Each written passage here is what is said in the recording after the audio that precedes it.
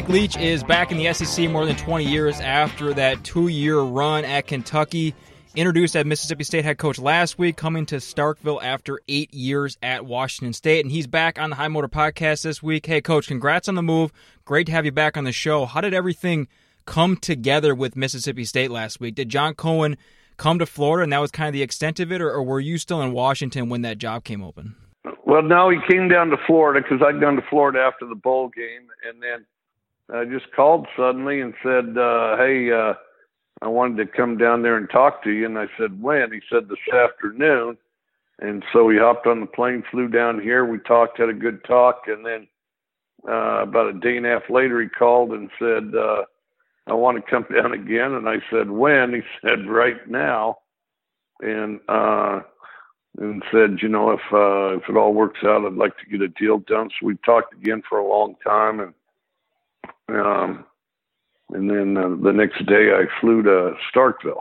What was your interest level in it? When you came down to that first time, did you know that this was a job that you really wanted and you were interested in? Or at what point did you kind of turn the corner from just listening to him to knowing that you wanted this job? Well, I was excited about it. I'm excited about, you know, and I love Washington State, and I'll always love Washington State. And I love what our players and coaches were able to accomplish there. But, you know, I have I just don't want to miss out. And, you know, there's only so many bases you can cover. And I wanted to check out a different region of the country. I was excited about some of the athletes that they produce in the state of Mississippi. And Mississippi State has a great tradition. And so I was excited about it. And I also felt like John Cohen was a guy that would be great to work with. And so we connected right away. What is your process? You talked about your love for Washington State. What was your process of notifying your Washington State staff, your players, that you're leaving? I know it's kind of a weird time. I'm not sure if they've restarted the semester up there and if the kids are back on campus, but did you feel like you had the opportunity to speak with those that you wanted to before that news was made public? Not like I would have liked. It started to leak out a little bit. The school wasn't in session, and so it is hard. I mean, the hardest thing, I've had a very tough time ever leaving anywhere. And so that was very difficult. And then I made sure I reached out to our president who was out of town. And then of course I talked to our AD, and then, but you know, it's always hard. It's very difficult to leave. How is this transition going to work logistically? I know that before you said that you are back in Florida. Are you ever going to go back to Pullman to tie anything up, or are you going straight back to Starkville when you're done in Florida and you won't actually go back to Washington? I'll go straight back to Starkville, and then, you know, as we get through this recruiting process and get things lifted off, then I'll go back to Pullman to kind of finish that deal out. Coach, I want to read you something here really quickly, and this is from Justin Ferguson. He's the Auburn writer for The Athletic. He tweeted, after you took the job, he tweeted this: Mississippi State was reportedly linked to both Steve Sarkisian and Todd Grantham before hiring Mike Leach. That's like trying to decide between two different kinds of vanilla ice cream and then buying a grenade launcher. Do you think that you're a grenade launcher? I don't know about that. That's nice of him to say, I think. But I don't know. We throw a lot of balls, so hopefully we'll be able to launch some things. Let's go back to Washington State. So it was announced, I think it was Monday or Tuesday, that Nick Rolovich leaving Hawaii for Washington State. Any thoughts on him taking that job that you said you love and you love that school? Nick's a good friend of mine and does a good job of throwing the ball. I think he'll do well there, and I root for Nick wherever he's at, and rooted for him at Hawaii all year. And at Hawaii, it was easy to have late night conversations because of the time difference, and it still is because there'll be another time difference. But no, I look forward to talking to Nick, and I'll certainly do anything I can to help him that I can. But he's a great guy and a great coach. So how does that work? Do you ever talk with the coach who replaced you or vice versa? I mean, is it something like where you talked to Paul Wolf back, whatever that was, 10, 11 years ago? Are you going to talk to Joe Moorhead? How does that work for you with those relationships? It varies. I mean, I'm willing to talk to nearly anyone, and so I'd be happy to talk. I don't know Coach Moorhead and didn't know Paul Wolf very well. But I'm happy to talk to any of them, and I wish them all the best, because under the best of circumstances, college football is demanding, and I'll do anything I can for a fellow coach, with regard to, as long as it doesn't conflict with what we're trying to accomplish. But anything I can do to help a coach, I'm happy to do it. Going back to when you said that when John Cohen first called you and visited you that first time, between the time that the job came open and that there was obvious interest in you for that position, did you reach out to anybody that had the job or had a Mississippi State or knew a lot about the school to kind of give you a better idea of it, or was John Cohen the extent of the conversations that you had about Mississippi State? John Cohen was a lot of it, but I reached out to a lot of Mississippi State guys that had experience with that area, that part of the country, and a variety of things. And and then I recruited there and been through the state, several times as well. What was that? I mean, was it feedback, or what was that type of information like for you? And did it kind of tip the scales at all, or was it more of just reassurance that this was an opportunity that you wanted? Well, it's a very competitive, first-rate conference. Mississippi has always produced a lot of great football players, and there's a great passion for football in that state, and they have great athletes that all go on to colleges all over, and then also the NFL. So to be in the middle of that was exciting, and then also a small town that's really got kind of a special identity and traditions. I was thrilled about that also. What has struck you the most? I know we're only 4 or 5 days into it here. What has struck you the most about either this job, the city of Starkville, the region, whatever, was there anything that stuck out that made you realize that you definitely 100% made the right decision? Well, I think that's a work in progress. As you work, you work hard, and you do it with a lot of partners, your coaches and your players, and of course the administration, and you just together work to become the best you can be. And so I think more decisions are made right than aren't on the front end. And then so I think there is that element of it, but I also think that it's just an exciting place. Whole place is all Mississippi State football all the time, and then of course they're great in other sports too, and I'm excited to meet those other coaches. And and the other thing is it's in a great setting. It's the cleanest town I've ever seen. It's unbelievable. You'll see people picking up a scrap of paper if they see it, and just everything's just clean and nice. There's a lot of pride with regard to their place, taking care of it, and making it the very best that they can possibly make it. And the food there's outstanding too. You said just a minute ago that you'll talk to just about anybody, and when you said that, it reminded me of when we talked over the summer, and we kind of talked about that whole Tennessee process, and you're willing to really listen to anyone. But is this, before John Cohen called you, is this a job that you've had your eye on, or how does that work? When you're at Washington State, is this something that's proactive with you and people around you, that you're looking at other jobs, or it's not until something like John Cohen calls you that you actually start thinking about Mississippi State? No, it kind of surfaces, and then you evaluate it, because, the best place to be is someplace that really wants you, that really wants what you have to offer, because then, I think the teamwork and the production's better if everybody's excited, to work with one another. When you take over a new program, what's your timeline or philosophy, I guess, for the transition? Do you feel like there's a year zero? Do you feel like it takes a certain number of years to really get everybody bought in? Or is it, you're here, this is year one, we're going to win year one? You try to make it as good as you possibly can every day, and then do the same thing the next day, and you keep doing it. And it doesn't, try not to put any ceilings on anything, but just try to grow every day. Is there something that sticks out that's the hardest part of transitioning to a new job, whether that's, you said how hard it is to leave a job, or whether that's getting buy-in from your new players? Is there only one or two things that really sticks out that's the hardest part of taking a new job?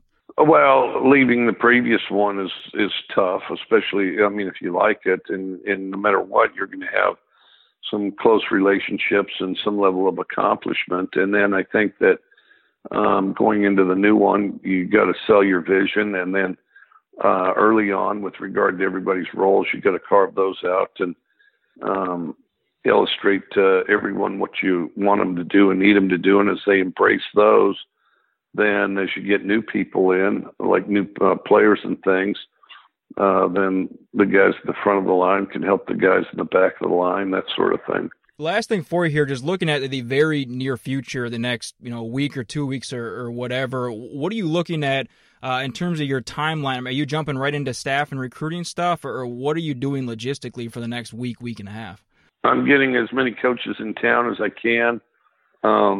I'm doing a ton of phone work, calling some signees, some players on the team, and then in addition to that, preparing for the recruiting schedule and talking to some recruits, and then I get on the road on Monday. Hey, Coach, always good to have you on. I need to get down to Starkville for a game sometime. Thanks a ton for the time. Best of luck with everything. Hopefully everything goes smoothly for you. Well, definitely, and I look forward to having you down there.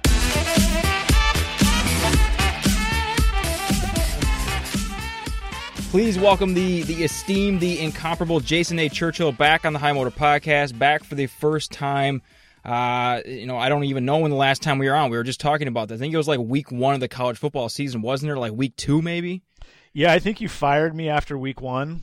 So it's I feel like we were talking right when I think we talked about Willie Taggart.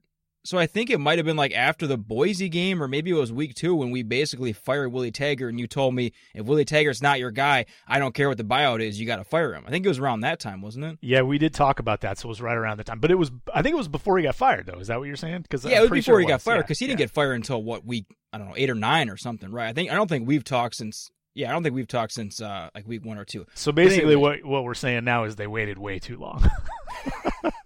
Yeah, but they saved themselves, if you're going to fire him week 1 versus week 8, you got to figure that's at least $1 million, right? I think what I would have done, so if you're saying that there's $1 million difference, what I'd have to do as the AD at that point is say, okay, is the $1 million I might save by waiting a little longer, is that worth it versus what keeping him might do to my season and my next coach and his chances to recruit and current recruits? Because they would have had to have lost $1 million in merchandise, in ticket sales, in alcohol. I don't know if they sell alcohol at Doughty, but yeah, at least $1 million, right? You would think they would have lost that. If all they saved is about $1 million by hanging on to him whenever they did, then what the hell were they doing? What are they doing? Like, are you kidding me? All right, we're going to do a couple of things here today, and I think that one of them fits well since we haven't talked on the pod since really the start of the college football season. The other one also fits because you, sir, are just a baseball savant, and this Astros story is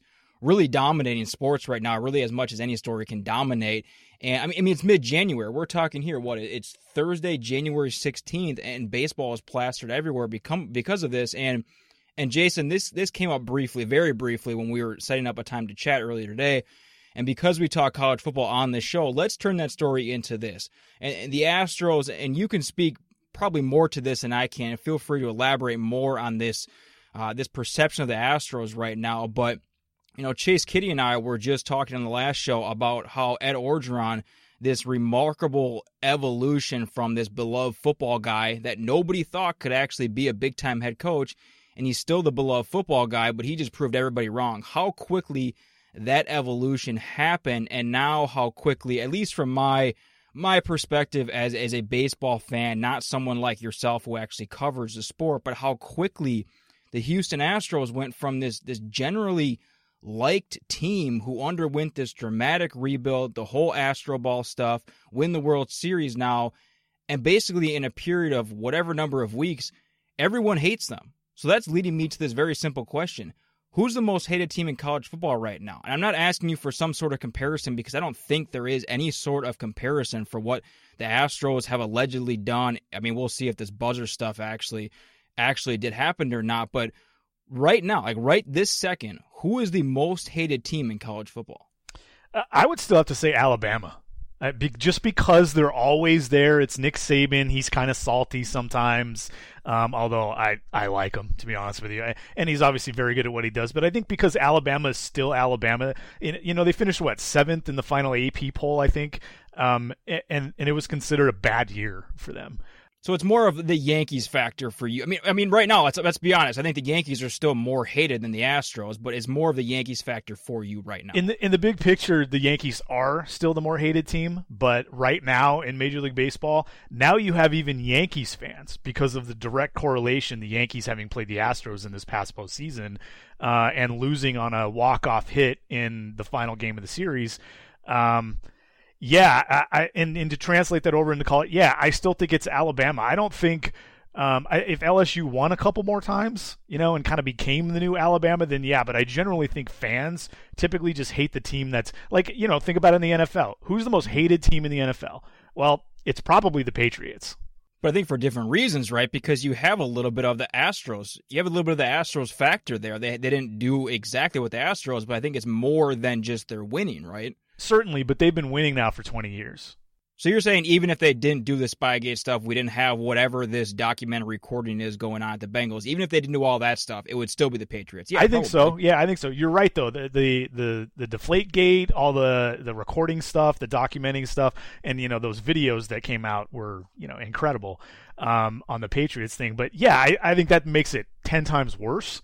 But when you win for that long and you're always there, people get tired of you, and not just tired of you, but that means their team hasn't had that much success. Like, I'm up here in Seattle, and Seattle went to a Super Bowl, and the Seahawks fans hated the Patriots before they even went to and won the Super Bowl over the Broncos in January of 2014, long before they played the Patriots in the following Super Bowl and didn't give it to Marshawn, long before that. So I think winning. So I think Alabama's probably still there. I think, LSU will start to gain some of that with their success. I think a lot of people hate Clemson. Don't you think? I mean, they've had success, and I think Dabo Swinney's rubbed some people the wrong way with some of his comments about players being able to sell their likeness and things like that. I think Ohio State has garnered some of that because Urban Meyer and all that went down, off the field stuff really, but because he's had a lot of success as well, and Ohio State's had a lot of success, I think Ohio State is up there too. I mean, how many, years ago, Penn State with this off-field stuff that went there was probably some of that just transferred. Oh, I hate Penn State because of what happened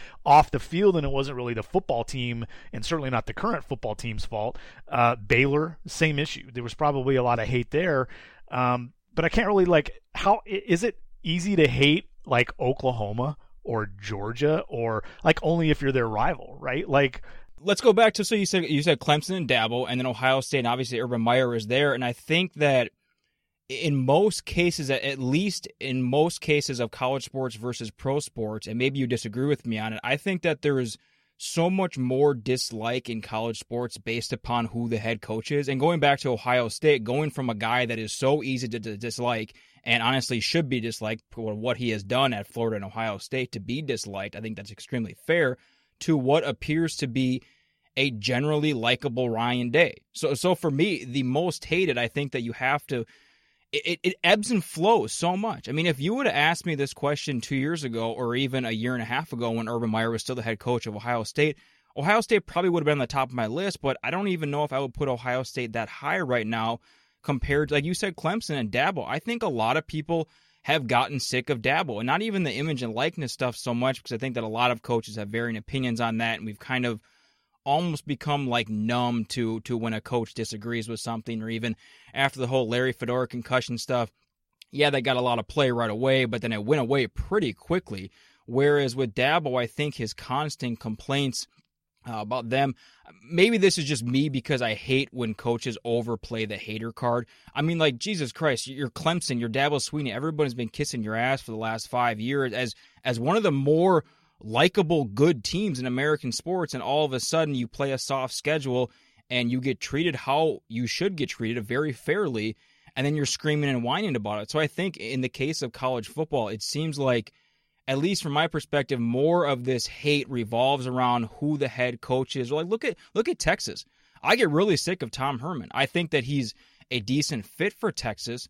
But the Tom Herman hypocrisy and the general whole Texas is back thing, even though Texas didn't claim that initially, I think that whole mockery of it has made even Texas. And how much of that is Tom Herman? So how much of it is the head coach as opposed to actually winning or actual rivalry? Yeah, I think there's two sides to that. And when you get the combination of that, then, that's when you get a team like Ohio State under Urban Meyer. Even I think there's a little bit of that at Michigan where it's really just about the head coach, because Michigan hasn't done a whole lot under Jim Harbaugh, but there are a lot of people out there that just don't like Jim Harbaugh. So they hate Michigan as a result. I get it. But totally they liked Jim Harbaugh when he was at, Stanford was a very likable team. When Stanford beat USC, obviously that's different because it was, a 40-point upset or something, but that was a pretty likable Stanford team, and then all of a sudden the last couple of years of Jim Harbaugh's run with the Niners gets a little sour, and he goes to Michigan and starts doing all his antics, and everybody hates him. So, it's incredible how quickly, again, that can change. Right. Like, I think about Oregon, for example. Like, I don't see anything about Cristobal to hate, right? Like, he seems pretty good at his job. Doesn't seem like a terrible dude, right? It doesn't seem like he's cheating. At least there's no evidence of that. So, like, the hate is because it's your rival, and I live in an area where Oregon is your rival. And if you're in Eugene, Oregon State, yes, but Washington, because that's your biggest rival to win. So you hate because of that. So it just doesn't reach the, and obviously Chris Peterson's hard to hate, it just doesn't reach the levels of, it certainly doesn't reach the levels of Alabama because of the success and lack thereof when you compare those two. But yeah, I think if you hate the coach, roll this over into college basketball, Andrew. Like, there are a lot of people that are huge college basketball fans that hate Duke. But it's not because they hate Coach K, right? Like, how hard is it to hate Coach K? I don't know if it's that hard. I think Coach K rubs I don't know. I think Coach K rubs a lot of people the wrong way. Maybe the hardcore fans, yes. Fans, yes. But I think there's also more people in college basketball, especially with all the FBI stuff. I think Kansas, my alma mater, went from a generally fairly likable program and Bill Self from a fairly likable guy to a lot of people hate Bill Self now. A lot of people hate Kansas, even though there wasn't anything more than like a couple text messages. I think there are more coaches in college basketball that are hated. There are more teams in college basketball. Is there a team in college basketball right now hated more than Duke, just in general? I think Kentucky. Really? Yeah, I think the John Calipari hate overwhelms what people hate. Now that I'm saying it, I don't know. It seems like that's died a little bit, and maybe only because, they haven't. Who's the most likable team in college basketball? Is it Gonzaga still? I'm not sure it ever really was. I think at times they've been the darling, but the most likable team in college basketball, it probably changes. Virginia? Virginia was very likable, I think. Yeah, and I think if you asked fans, they might confuse likable to the lack of hate. Or after UMBC wins, everyone loved what UMBC does. So it ebbs and flows so much there. And I want to get to Washington here in a little bit because you brought them up. But one thing for you on this, was UCF the most hated team last year and 2 years ago without question? Hated? That's hard, man, because I talk about college football a lot. You go to the office, you're hanging out with your friends, and you're talking about sports, and that's what you do. And it just really never came up, to be honest with you. Sure, in some circle, it really UCF never did. Dominated. They dominated storylines for almost 2 years. But, the hate part of it, okay, this is cute. They think they're national champs. Yeah, they're a good team. Who have they beat? And then it really ends right there. It's like, does anybody really think that UCF at any point was going to turn into a consistent year-to-year national threat? And because the answer is no to that, it's really hard to get to the hate part. So you feel like they didn't have enough. If they had, 2017, if they did that year after year after year and were screaming year after year after year for 10 years, you feel like at that point, they just didn't have enough time to get up there. Absolutely. Because I think if you're not winning, nobody really cares. Like if you're you mentioned Texas, and that they kept claiming that they were back. If they're back at 8-5, then enjoy your mediocrity, Texas. You know what I mean? Nobody really cares in the end if you're just going to be 8-5 every year. You have the 110-win season and think you're back and go away. Fine. Whatever. I'm not going to pay attention to you. I think the teams that are hated the most, and the teams certainly that I dislike the most, or have that kind of a, add that kind of a connotation to, are the teams that are good, that threaten what you want to see, or that threaten winning.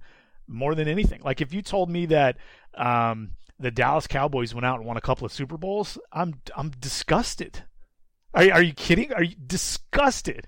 And how much of that is Jerry Jones, or is that just the Cowboys? Now, in the current version of the Cowboys, very much Jerry Jones, absolutely. And I know he's been the owner there for a long time. But when he first got there and he hired Jimmy and they won, yes, I hated the Cowboys, but it wasn't near the hate that it is now, and they haven't won in a long time. Like so that is Jerry Jones just wearing on people. He's just, I mean, come on, the guy's a piece of, yes, but if they won, it would make it that much worse. You know what I'm saying? So the winning part, rivalries, and having a coach or a GM or an owner that you just can't stand are all parts of it. And I think, you could see this bar graph kind of bouncing left, middle, right, depending on, who's winning in college football. I don't hate Duke. I don't hate Duke. They win a lot, and I don't hate Duke. North Carolina's won a lot, and I don't hate them.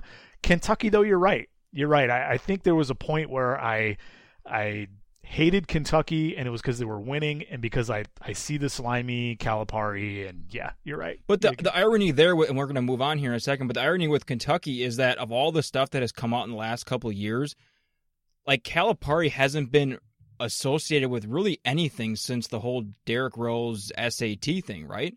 Nothing concrete since then, and then obviously the UMass stuff. But honestly, that was 2007, 2008 season. We're now 11 years removed from that, and everybody considers him a slime ball. But he can never get away from that, though. He can never get away from it. I think it's completely overblown. I don't mind. I think some of the stuff that Calipari says is obnoxious, but I don't mind him as a coach, and I think that a lot of the criticism is unfair. But yet again, like he can't get away from that. Everybody is like, John Calipari, slime ball, like you just said. Everyone still perceives him as that. It'll never go away. Yep, fair or unfair, it'll never go away. And he's obviously a great coach. Like they have a down year and he's top 10. It's kind of like Alabama's year, Nick Saban, where they finished like 7th and they were 12-2, and it was a down year. The second thing, and this is what I referenced in the open, what I think fits especially well because we just haven't talked on the show for so long, really all football season, is things that didn't get enough attention. And you brought up Washington, and when I say didn't get enough attention, I'm meaning anything: coaches, games, players, team seasons, whatever, anything. And it's always hard to really say that because it's completely perception. I mean, it's impossible to get a pulse. I know it's so easy to be like, everybody's talking about this. In the case of the Astros, yeah, everybody is talking about this, but depending on what mediums you use, it's so hard to talk about this. But still, the reason I wanted to talk about this is because you haven't been on so long, because you're a stone's throw away from the University of Washington. And even though Washington has 40 wins over the last 4 years, I didn't go back and look. I just assume that's the most over a 4-year period ever for them.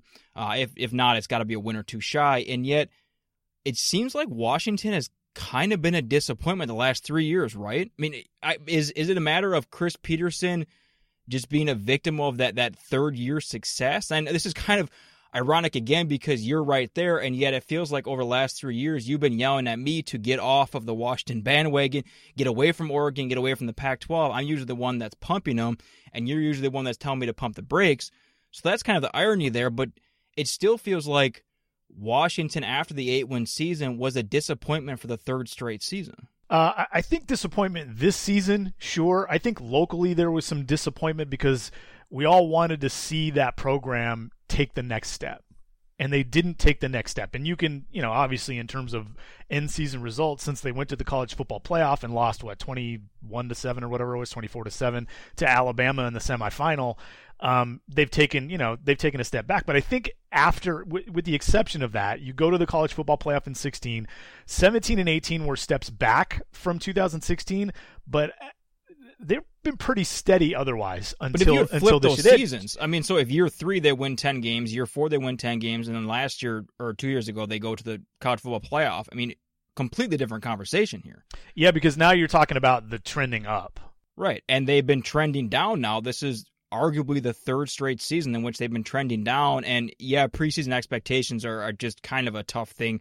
I thought that they've been a preseason top 10 team last 2 years. This year, fringe, I think I had them like 13 or 14. But generally, the perception of them as a top 10 or top 15 team, they just haven't really met that. And I get that's not their fault, the preseason expectations of it, but it still feels like an 8-win team. And yeah, that that there's just more here because of Chris Peterson leaving and that whole storyline and him Jimmy Lake taking over and all that. But it still feels like Washington going 8-5 just didn't get that much attention, even though we spent a lot of time trashing the Pac-12.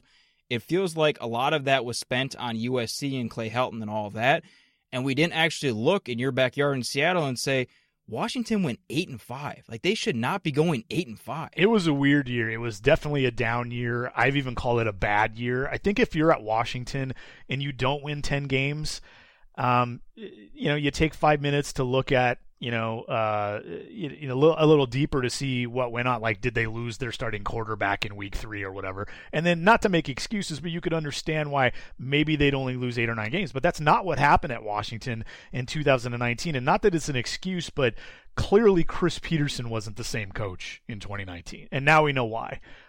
He was really feeling it. You saw the press. You almost feel bad now knowing what he had talked about. I think he said he started feeling that way after the Rose Bowl last year. Is that what he said? Or the bowl? They played in the Rose Bowl last year, right? They were in the Rose Bowl after the 2018 season, yes. Right. And I think when he retired or stepped down or whatever, I think his comment was he didn't enjoy that week as much as he should have. So he was feeling that way for 11 months. And now knowing what we know now, you almost feel bad for the guy. And I'm not like at all disparaging them, but it still feels like such an underwhelming season. And we talk so much about these teams that don't match expectations. It feels like Washington's kind of just got a pass for it. If Chris Peterson was coming back, do you think we'd be talking more about, God, Washington just went 8-5? Maybe. I think if they started the 2020 season relatively slow, it would become a huge conversation. Hey, not like a Chris Peterson hot seat conversation at all. No, but like, what the hell's going on? Like, at 8-5 one season, and now we find out that Peterson has been feeling this this way for a long time. I'm not saying it excuses it, but it certainly explains it.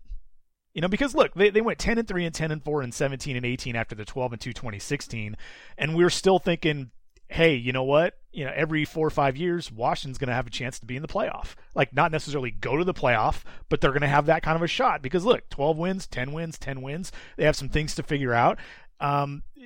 We'd have been thinking that again. And again, they went 8-5, not 5-8. I think it's hard to go, okay, they lost 5 games. The sky is falling. But obviously, there's something there that wasn't there the previous few years. There was no consistency. I've long thought that Chris Peterson, and I love Chris Peterson. I think he's a great head coach. I think there were some things about Chris Peterson and the way he went about coaching his team that, one, obviously, and absolutely drove me crazy, but 2, didn't get the criticism it deserved. I think Chris Peterson came to the University of Washington as a guy who was good for quarterbacks. And I don't see it. So where did the criticism not come because Chris Peterson is just so, from all accounts, I think I talked to him on a teleconference, but that's it. But from all accounts, Chris Peterson is just a good guy. Like, he's just a good guy on and off the field that does it right. Cares about his players, cares about his coaches, absolutely, without question. How much of that is, we don't want to criticize a good guy. He's a good guy. We don't want to give him any shit. Could be, but when the national guys are generally a little bit more willing to say, we love Chris Peterson. He's a great coach. He's got a chance to win 10 or more games every single year, and then go into whatever it is you don't like about what he does. He came to Washington with this idea that he's going to be good for quarterbacks. Specifically quarterbacks, not necessarily just offense, but like he's gonna, he's a trick play guy. And he's gonna get cerebral quarterbacks and turn them into something that otherwise they couldn't be. And it looked like that was exactly what was going to happen because of the Jake Browning. Jake Browning comes here. He starts as a freshman, first true freshman to start. At the University of Washington, has an okay year for a true freshman. And then his sophomore year, which was 2016, he had the big year numbers wise. And then Browning kind of goes downhill from there. And he wasn't terrible, but he wasn't anywhere near what he was in 2016. And we just kind of ignore the fact that, well, John Ross was gone, and then a year later, Dante Pettis is gone, and offensive coordinator leaves. You know how this goes. When an offense struggles, when a team struggles and an offense struggles, the fan base wants the offensive coordinator's head. That's what happened in 2015. Jonathan Smith was the offensive coordinator, and nobody liked Jonathan Smith. And then 2016 happens, and nobody talks about Jonathan Smith. It's almost like a good umpire in Major League Baseball. If he's doing a good job, nobody's talking about him. Well, yeah, it's like the long snapper or the holder. Nobody gives a shit about who the long snapper is, and suddenly he botches a snap in the NFC Championship game, and everyone wants him run out of town, and he doesn't play in the NFL anymore. Exactly. So then Jonathan Smith goes to Oregon State, and now all of a sudden we're talking about the offensive coordinator at Washington again. Maybe we're not even talking about Jonathan Smith enough. I mean, what he's done at Oregon State in 2 seasons, maybe that should be another conversation here. Unbelievable job in 2 years. I went to Corvallis in November and saw now I can't remember who they played. Arizona State, right? Yes, Arizona State. That was a fantastic game. And I think the one thing I've learned, I haven't gone to tons of college football games outside of the University of Washington just because, again, like you said, it's in my backyard. But seeing that game, and from the perspective that I saw that game and the folks that I was around at the time to be able to kind of bounce thoughts and ideas, Oregon State is incredibly talented, at least relative to what I expected to see when I rolled in there. I understand they didn't win 9 or 10 games or anything like that, and they weren't great in Pac-12 play.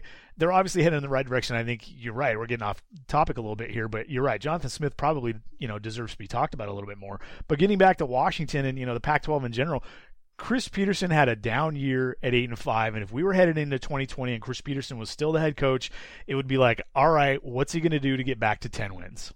That's what we'd be talking about. With Jimmy Lake now as a head coach, I'm thinking the same thing, though. People think it's going to be like this step back, even from 8-5, because it's a first-year head coach. You, Andrew Doughty, tell me why the Huskies won 10 games in 2017, won 10 games in 2018, and won 12 in 2016 instead of 9 or 10. That defense, right?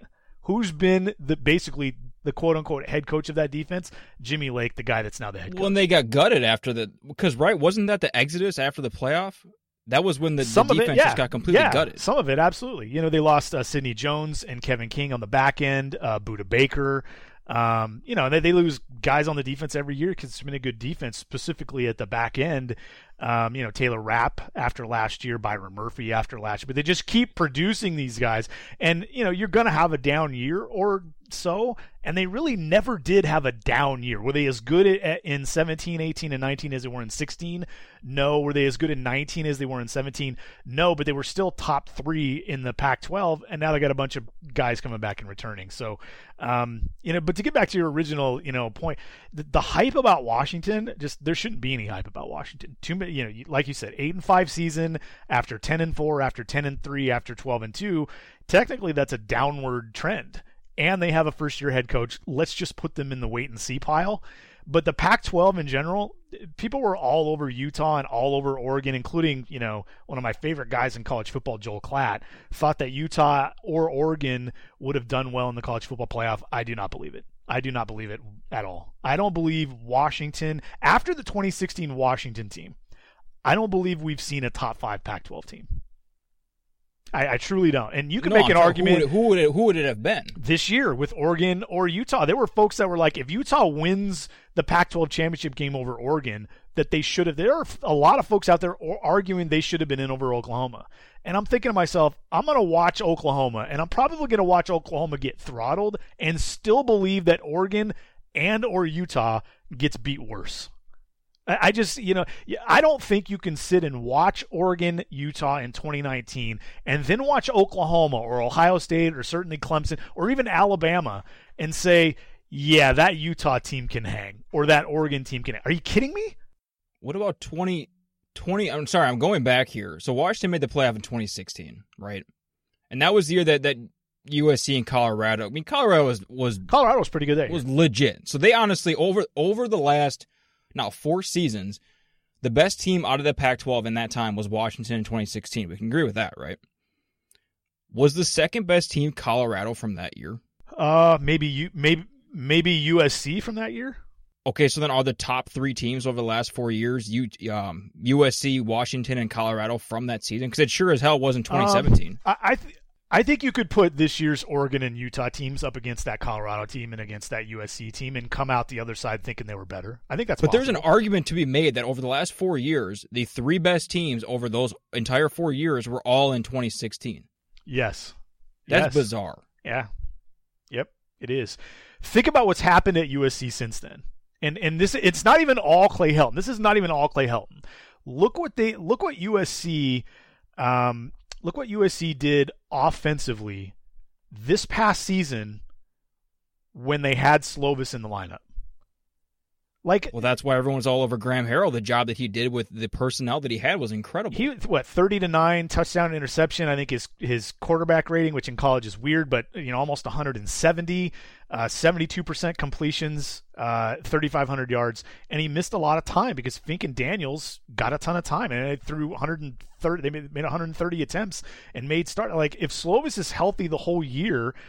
Because 8-5 doesn't look that bad. I understand USC has big time, expectations, but SC has just gone down here, and there's a lot of explanation for it. And again, it's not all Clay Helton. They should have changed coaches. Don't get me wrong, but USC not staying where they were or getting better since 2016 is a big problem for the Pac-12 in general. You haven't had SC in this conversation since 2016, and you don't get to say, well, Oregon beat USC or Utah beat USC or they lost to a really good USC team. You don't have that. SC is supposed to be the Duke in basketball to the Pac-12's football. That's what they're supposed to be, the team that's there every year, and they haven't been. So it's really difficult to get a really good gauge on where the Pac-12 is and where it's supposed to be because the team that's supposed to be their cowbell isn't there. That's supposed to be the guy, well, hey, what about the Pac-12? Ding, ding, ding, USC.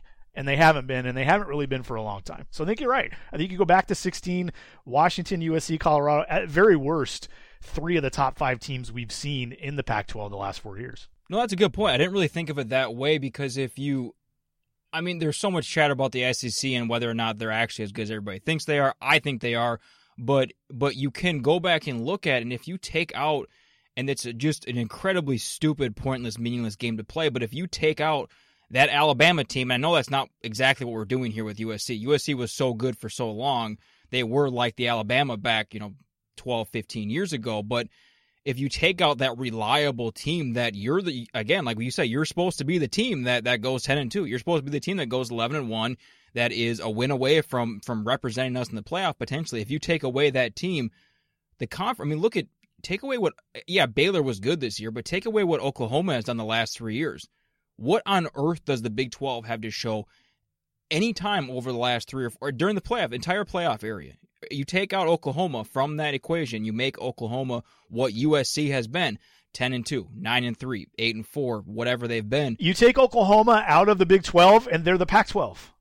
Really, they're the Pac-12. I understand that Washington did make a playoff in 6, but generally that's what we're talking about. You take Oklahoma away from the Big 12, and they're the Pac-12. If you make Oklahoma a 9-4 team every year instead of the 11, 12, 13 team win that they've been, they're the Pac-12. And that's why the Pac-12 is the worst in general, the worst of the Power 5 conferences. You look at top to bottom, the ACC was awful this year. And there have been other years where Clemson has really been the only really good ACC team. But Pac-12 doesn't even have that.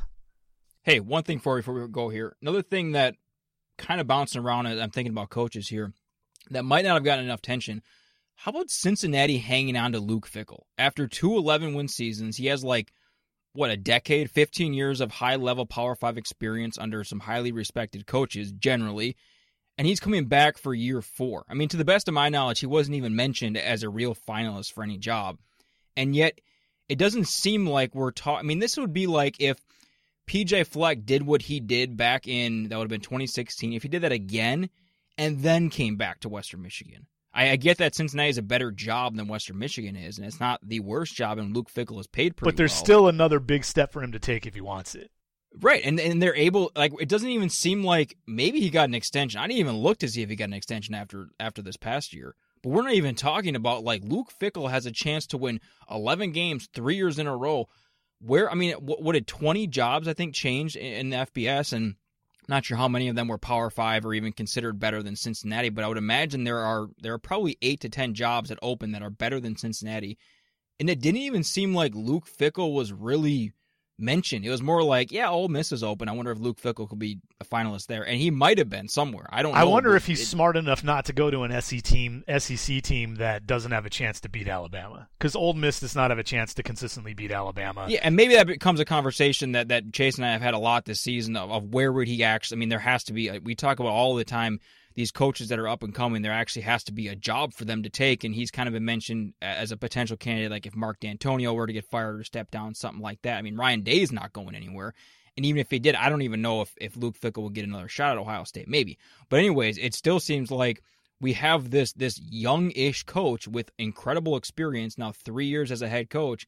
He's won 22 games the last 2 years, and he's just coming back for year 3. Like, why are we not talking about this? I wonder if part of this is, there's two things that first come to mind for me. One, maybe his agent told teams not this year, and so we just didn't hear about him. It's entirely possible. Maybe he just was not interested in leaving Cincinnati this quickly. I don't know. Two, maybe there were just so many other good candidates that Fickell just didn't come up. Is he a bad interview? Does he? Maybe.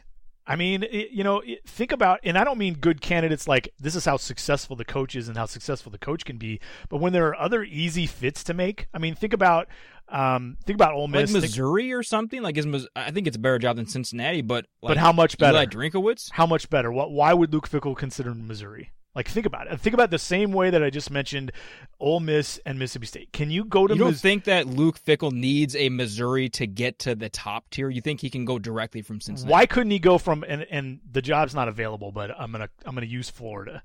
Why couldn't he go from Cincinnati to Florida? So Florida's a pretty damn good job. I mean, Florida State was in a little different position because they come off a couple of, the struggles with Willie Taggart, but, where did they get their coach? Where did they get their new coach?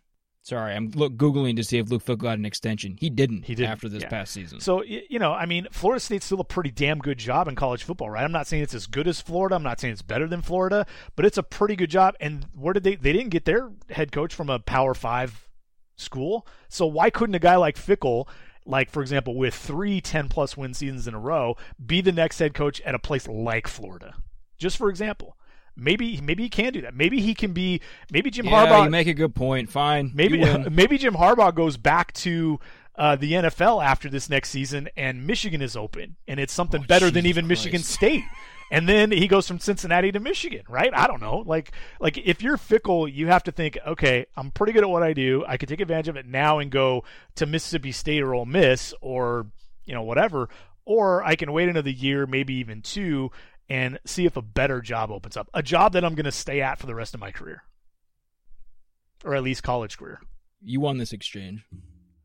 No, you make a good point. You really do. And I think maybe it's also hard. I mean, how many guys in college football, like how many college football insiders actually know? I mean, the number of guys that are reporting these moves, like Brett McMurphy and who else? Adam Rittenberg, like those type of reporters, Pete Thamel, how many of those exist? Like 10? Yeah, like 10, maybe 15 at the most. So those are really the only guys that actually know, like, if Luke Fickell wants to leave. I mean, there's been so much talk around Billy Napier. Yes, he wanted to stay at Louisiana. No, he might have been a candidate at Mississippi State, blah, blah, blah. But there aren't that many guys that actually know that, and I am certain that I'm not one of those people. I don't think that you're one of those people either. So we don't even know if Luke Fickell wants to go to another job. So it's very easy for us to sit here, or me specifically, because I just lost this argument, and say, why wouldn't he want to leave? But maybe it's more, maybe I need to rephrase it and maybe say, like, it's not common for a coach like Luke Fickell with his resume and what he's done at Cincinnati, cleaning up Tommy friggin' Tuberville's mess, to be coming back for a third season to win 11 games again. I mean, how many guys, I think he's still under 50. I'm almost positive he's still under 50. He's got to be. How many guys under 50 have won 11 games in 3 straight seasons as a G5 school and then come back for even a 4th year? The list can't be that big. It probably is. He's 46, by the way. 46. I was looking that up as you were saying it. He's 46. And yeah, you go to Ole Miss, Mississippi State, Michigan State, whatever it is, and you pretty much double your salary. I think he's making like $2.5 million, Fickell is. Maybe there's something going on behind the scenes that we or really nobody else knows about. Why he wants to stay in Cincinnati. Maybe there's something, personally going on where or maybe like you said, maybe they have a read on an opening that, I mean, for example, like Cincinnati's AD just took the USC job. I'm not suggesting anything, and my God, we're not reporting anything by any means, so don't get any of that impression. But Fickle to USC. Maybe I don't know. This stuff happens. Like this happens. Maybe there is some sort of Mike Bohn and Luke Fickle got blasted over whiskey in Fickle's basement one night, and are like, "Hey, I'm taking this USC job. If I fire Helton next year." Like that happens. I'm not saying that happens here, but we've seen that happen over college football history, that there are these handshake agreements. Yeah, maybe there is something like that. By the way, what are the chances that you think Bone and Fickle did, throw back a bunch of shots in his basement one night? Well, what do you think the chances are of that? 10%, 70%, 100%? 100%. 100%. All right. Well, I don't know who has a better basement or man cave, whatever it is, right? Yeah. Oh, absolutely. Yeah. I think that just happens. That makes me want Luke Fickle to be a coach of one of the teams that I follow the most. You think can Fickle take a step to Michigan State or a school like that and then go to the NFL? I don't know. The NFL is that the stuff path is so for hard Fickle? To read. Yeah, the NFL stuff is so hard to read, and I think that it used to be harder, though. You have to admit, because now we're seeing head coaches go there and actually have success, whereas before it was so hit and miss at best with the college coaches going to the NFL and struggling, and I mean the money has changed so much. There's a lot of talk about how the lifestyle and the demands of being some people have said this. I don't know how this is possibly true. The lifestyle and what you have freedom-wise is actually better in college as a head coach as opposed to an assistant. Usually life as an assistant coach in the NFL is better, but vice versa for a head coach. The money's not even really that different. Yeah, like Matt Rule got paid by the Panthers, but he was still doing pretty well with the Baylor, and he probably could have gotten any job in America. If Mike Leach is getting $5 million a year. So you're right. The money's not that different. It's really not. Because Mike Leach, good coach, I have trouble putting him in the good pile. You know what I mean? Better than average? Absolutely. Entertaining as hell? Absolutely. A complete douchebag? Absolutely. He's making $5 million a year in Starkville. And he's not even good. I should have held Mike Leach until after this. I should have brought you on with him. See how he reacted to that. He probably won't even listen to this part of the pod anyway. He probably won't even listen to his part of the pod anyways. Jason, this was fun. Good to have you back. Let's do it again soon. Thank you very much. Appreciate it. I saw a friend today, it had been a while, and we forgot each other's names.